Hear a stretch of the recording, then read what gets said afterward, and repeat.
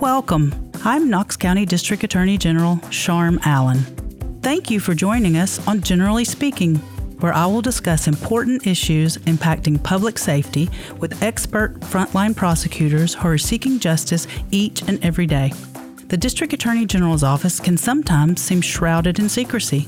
This is most often due to ethical rules that prohibit us from discussing pending cases. Our goal is to pull back that perceived curtain and tell you exactly who we are and what we do in the pursuit of justice, both in the courtroom and the community. Generally speaking, of course. Thank you for joining us for the second episode of the second season of Generally Speaking. Today, we will learn about my office's White Collar Unit. The White Collar Unit investigates and prosecutes complex financial crimes and public corruption.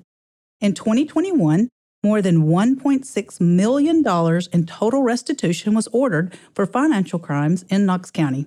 And that's just a snapshot of the work our White Collar team does for the citizens and businesses of Knox County. With us for this episode is Assistant District Attorney Bill Bright. General Bright has an extensive background in prosecuting white-collar and public corruption crimes across the state in multiple offices and agencies. For example, he's served the citizens of Knox County as a prosecutor in my office for more than 10 years now. And before that, he served in Shelby County, as well as the State Attorney General Office and the Office of the Comptroller of the Treasury, totaling more than 30 years of experience. So thank you, Bill, for joining us. Thank you for having me today. It's time for us to dive into our direct examination. So first question, tell me, is prosecuting white-collar crime as exciting as it actually sounds? It actually is. We deal with a lot of complex and challenging cases that gives us an opportunity to develop that case by working closely with law enforcement officers. And you really have to work closely with them to solve a complex puzzle. Because every case we get, we're going to have to put the different pieces of that puzzle together. And that's what makes it challenging and exciting. Okay, let's talk about those puzzles. What type of actual cases come across your desk? What types of crime do you deal with? Broadly, we deal with financial crimes involving complex financial transactions or public corruption cases. But more specifically, we deal with cases like identity theft, counterfeiting operations, embezzlements, insurance fraud, computer crimes involving fraud, and theft of governmental funds and benefits. If our listeners have heard other Generally Speaking episodes, they know by now that cases can move through the investigation and prosecution stages in all kinds of different ways. Is there a track for a financial or public corruption case? And how do cases come to our office in the White Collar Unit? We will usually send a lot of our cases directly to the grand jury. A lot of our cases involve complex investigations, and we work closely again with the investigators to get all the evidence and gather it all together. Sometimes, however, we'll need to have somebody that will be arrested immediately. Those are usually when there's a traffic stop. So like an example is somebody does a traffic stop and finds somebody with a lot of people's IDs. That case, they'll have to be arrested immediately. And then in other cases, that will be to stop ongoing criminal activity. Sometimes we'll have people come to downtown, commit a lot of burglaries in cars, and then they'll get a bunch of checks, and then they'll go to the local banks. And believe it or not, in just 1 week, 5 people can net about $20,000 in cash just from stealing from that method. So sometimes they'll be arrested that way. But because they're so complex and it would be difficult in a preliminary hearing setting to do those cases, we will send those directly to the grand jury. Gives you more time to prepare the case. Yes, and also General Sessions judges usually don't like us to take 5 hours to do preliminary hearings and call about 15 witnesses. That is true. Your unit takes a lot of time with your cases, both in investigation and in prosecution. That's right. You always have the numbers going, which is kind of unusual because most lawyers get into the law to get away from numbers because they can't do math. In your situation, you deal with a lot of math. What are some of the other ways that your cases are different from other cases our office handles? Well, we have to, like I say, deal with complex issues. So like in some of the cases that I've done, they'll involve theft of funds. And there'll be multiple people with access. So in one particular case, the investigators were able to get somebody's time records and figure out that they were the only person that had access to the money on all the occasions. They had stolen about 18 separate occasions. And because it had happened over a year's time and life happens, somebody else who they tried to pin it on had actually been sick for most of the times the theft occurred. So we'll do things like that. We have to delve into the cases to put a lot of complicated paperwork together. I always think of when we go to the jury, we'll use exhibits and Excel spreadsheets to make those complex transactions more understandable to the average person. Because I always know if I throw a bunch of bank records at a jury, they'll never get it. So we work closely with our investigators, and that's what really makes us different is we have to put all this time in on the front end to take all those complex transactions and just make them understandable. Another way that I can think of that you guys are different is really the investigators you work with. Most of our units work with the Knoxville Police Department or the Knox County Sheriff's Department. Right. But you do a lot of work with other state agencies, for example, the Comptroller's Office. We do. Can you talk to that just a little bit to explain what the Comptroller's Office even is and how we work with them in your unit? Sure. Like you said, we work with the Knoxville Police Department, the Sheriff's Office. Another unit we work with, the Tennessee Highway Patrol Identity Theft Task Force. And then we work with the OIG of TennCare on TennCare fraud. We work with them. Explain to our listeners what OIG of TennCare fraud is. Office of Inspector General. So there's two types of cases that we'll get. One type of case is when a provider is committing fraud, saying that he's seeing patients that he's not really seeing or spending the time that they say they're supposed to be seeing and creating false billing for that. The other thing is recipient fraud. When somebody is not even a resident of Tennessee, comes here and then claims TennCare benefits because they were primarily designated for residents of Tennessee. We'll investigate cases like that and prosecute cases like that. And because you do prosecute cases like that, another difference that I see is you have a different type of defendant as well. You prosecute doctors, public officials, other types of defendants that we don't have that frequently in our other units. That's very true. I mean, some of the times I've prosecuted like CEOs of businesses. I've prosecuted high-level officials. At one time, we even had to prosecute a school principal who lost a $100,000 a year job because he was stealing money from the concession stand. It is crazy. Some of the things that you see, the very lucrative positions that people are in and the small amounts of money that they will risk all that for. It is. It's always surprising. What types of cases do you actually see the most? Well, it's kind of changed. We used to see a lot of embezzlements, but more identity theft and computer crimes are an increasing problem. We see a lot of those. And that's one of the things that we're going to see in the future. A lot of people are using false information on computers to try and trick people into giving their information and using that. The other thing is they'll compromise people's credit cards, and then they will go out and redo the cards and then use them to steal a lot of money. But, embezzlements have been around a long time. We still, unfortunately, see a lot of those. Do you have any advice for our listeners on how to protect themselves from either identity theft or credit card fraud? Well, I can tell you this. If somebody calls you and tells you that they're the judge or the judge's secretary and you didn't show up for jury duty and they want you to get a lot of gift cards, don't believe them. The government does not allow you to accept gift cards. The other thing is always watch emails or texts you get saying that it's an emergency situation with like your bank, because a lot of times those are fraudulent. Usually they won't contact you that way. If you ever get an email or a text that you think is suspicious, just go to the website, look up that bank's website on the web and contact them independently. Don't necessarily contact them through the text message, because unfortunately I can tell you I have been a victim of that myself. One time somebody sent me an email saying that they were about to steal a bunch of money from my bank account. I clicked on the link and I went in there and I signed in. They asked me for my social security number and I said, oh no, I've just been a victim of fraud. I'm surprised you clicked through that first page knowing you. They surprised me. It must have been a weak moment. They were very good. You're talking about some of the experiences you had. Why don't you tell our listeners about some of your most memorable cases? Some of them deal with situations to where you just can't understand how people can do certain things to certain people. While we're talking about money, money is what we use to survive and helps us to realize our hopes and our dreams. So one of the instances that sticks out to me is when I was in Memphis. They used to provide a service for if a family member died, they would go pick up that family member if you didn't have enough money to prepare for their funeral. And this guy worked for that service for the city. He went to this lady's house. She had barely anything, and her husband had just died. He actually lied to her and said that he needed $75 to remove her husband's body.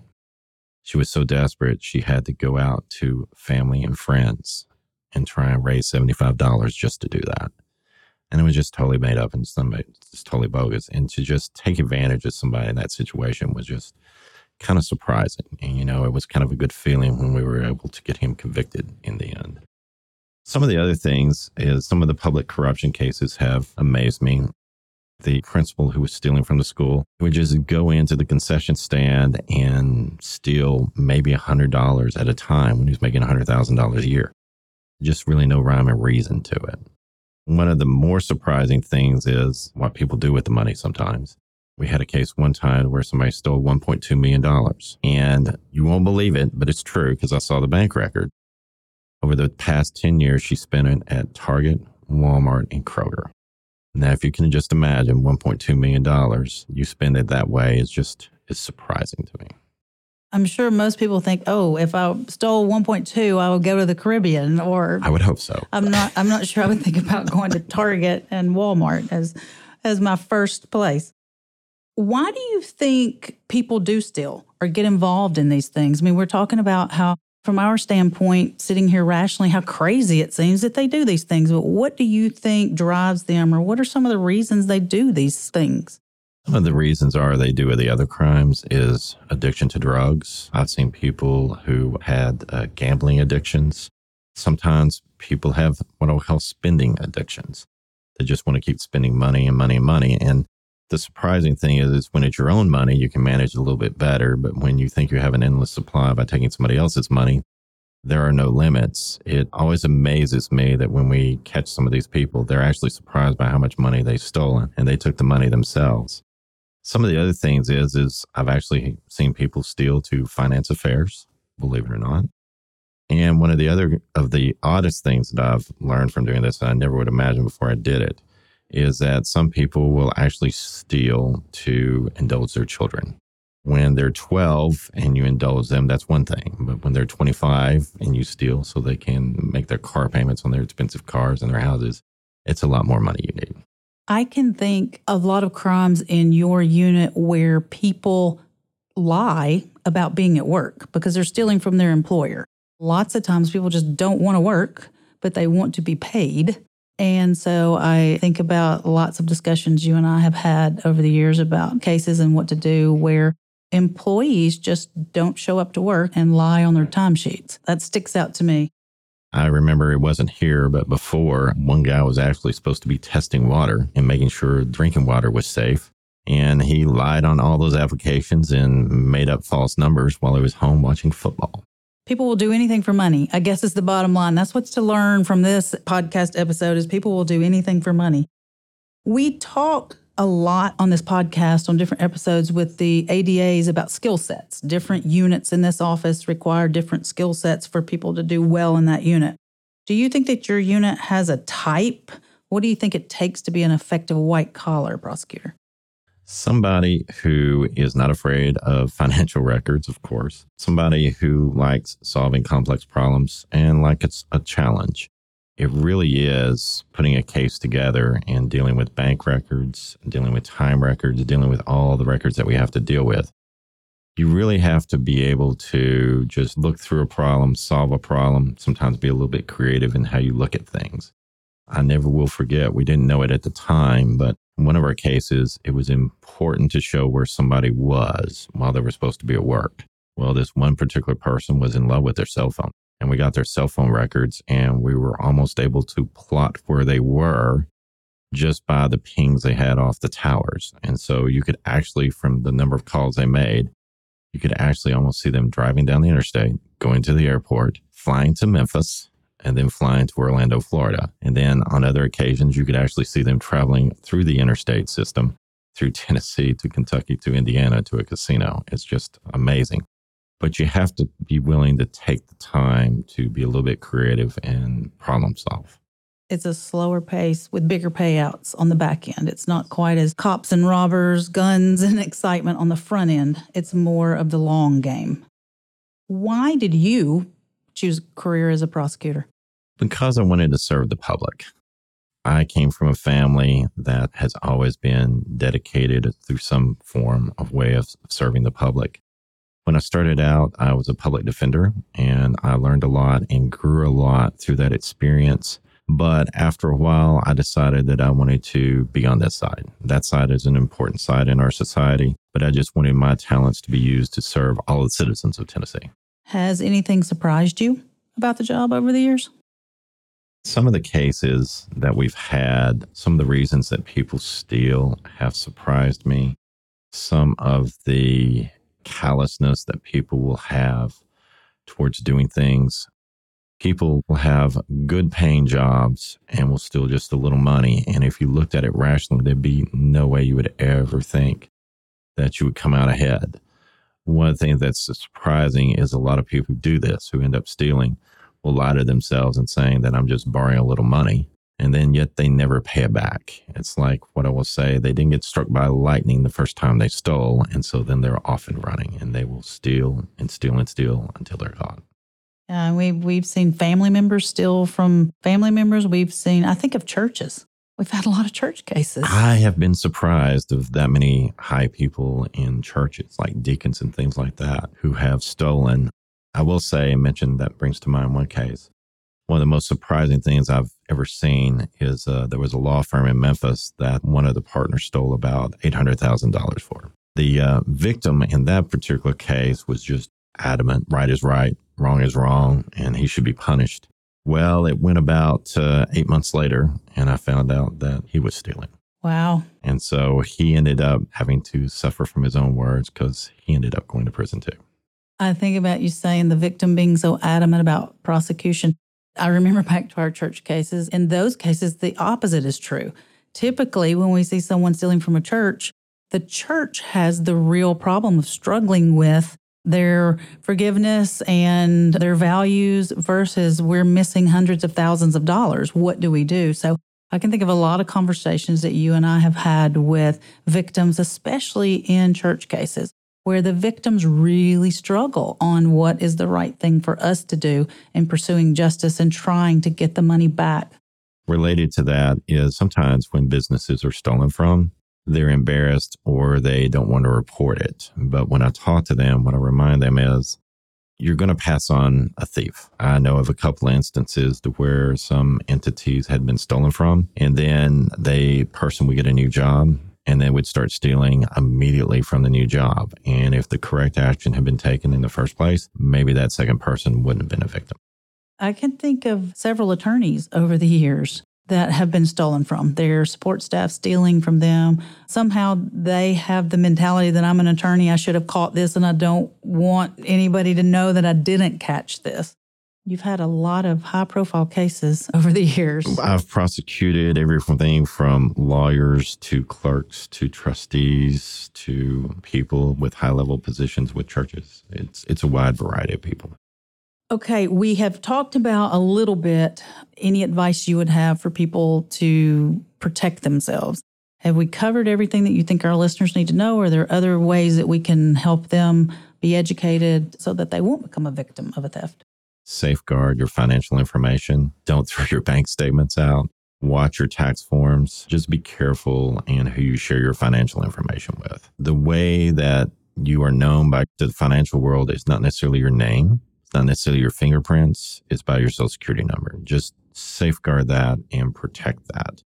And just be careful if you have a credit card of who you give that credit card to or where you use it. One of the things we find in the identity theft and the credit card theft is at gas pumps. We all want to have convenience in our life and not want to have to take the extra step to go into a convenience store. But I will tell you, I used my credit card at the gas pump a couple of years ago and it was compromised. And I said, well, it's not such a bad thing to walk in there and see the smiling face of the convenience store worker. So I always go inside now. I think back to the Felony Lane gang and how those cases started, the victims were all women who left their purses in the car. What the felony lane gang is where they will come to town, and what they will do is they will target usually females because they think their purses will be in there. What they're looking for is their checkbook and their ID. And so when you're at the daycare center, when you're at the fitness center, or you think you're going to leave your car for a few minutes, you think, oh, okay, if I leave my purse in the car, it won't be that big of a deal. Actually, it is, because they can be in and out in just a matter of minutes. Believe it or not, we've had people, mothers, who were dropping off or picking up their children at the daycare center, and they were just in there for a few minutes just to walk in, check their child out, and bring them back. And they've been victims of this. Just always be careful about leaving it even for a few minutes, because what they'll then do is they'll take that information. They'll have other people pretend to be one of the females. They'll go to the banks, and then they'll commit check fraud. And believe it or not, these guys and gals can get about $30,000 to $40,000 in a week. They come and hit those cars, get those checks, and then dress up and impersonate those people. Go buy wigs, impersonate these folks, and drive through the banks. It's and amazing. Get rich. In one group we caught, they had 40 IDs. And they're only here for a short period of time, too. That's something that I think is unique, that they will actually come into town for that purpose, stay here for a week, make as much as they can, and then leave. So that's something that we have dealt with. Yes, that's their job. But we've worked really well with the banking institution to help with that. So that's another thing that you do, is you work very closely with banks and merchants. We work very closely with the banks, and we try and help them coordinate with law enforcement. And one of the places it's been the most effective is the felony lane gang, because one of the key things is once that fraud is committed, the officers need to know, because they will be in and out of that, and you will never catch them if you don't catch them in the act. We have worked with a banking group that works with a lot of agencies, including the Secret Service and the Postal Inspector for the federal government, and they will work very closely and coordinate.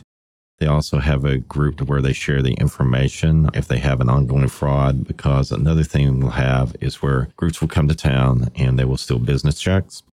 And then they will go and get people on the street who are desperate, and they will dress these people up, believe it or not. It's almost like they have actors to go into the bank to pretend to be the people who can cash the checks. They'll send them in there, and they'll do that. And one of the things the banking group does is they'll let law enforcement know early in the day when this activity starts. So if they see this individual or they see this particular check, they can stop the transaction later in that day or the next day. All great collaboration. That is one thing we're very fortunate here, is the collaborative work that everybody does together. Law enforcement, banking institutions, our office, we all work well together. Is there anything else that you can think of that our listeners might want to know? If somebody calls you or they contact you and it seems suspicious, just go ahead and report it. Our main thing is prevention. We do a very good job of working with law enforcement to catch all the people locally here who commit fraud. But part of the problem is a lot of these web scam schemes and these internet schemes are people who are in other countries. And once they get your money, there's nothing we can do. I mean, our main thing is I enjoy what I do, but I'm not going to be too upset if I have a lot fewer cases and a lot of our citizens have not been deprived of their money. I prefer that. And so just be very, very cautious in these online transactions. Computer crime is becoming more and more prevalent. Okay, well, Bill, thank you so much for being with us today. I know our listeners have enjoyed it. And now for our closing statement. Unfortunately, we can't avoid bad actors, but we can avoid being scammed. Scammers often ask for money or gift cards, credit card numbers, bank account information, personal information, or a deposit for a prize you've supposedly won. Never send money or personal information in response to a call or to a text or to an email. Hang up, delete the text, and report the email immediately. If you suspect you're a victim of a financial crime or a financial scam, contact your local law enforcement agency immediately. If you live in the 6th Judicial District, take advantage of the District Attorney General's Speaker Bureau and help spread the word. Education and awareness can help protect our community against scams. This is one of the many reasons why we are doing the podcast. Please share this episode with your loved ones. For our next episode, we will be sitting down with members of our DUI unit, Greg Eschbaugh and Andrea Klein. Don't assume that you know everything there is to know about DUI cases.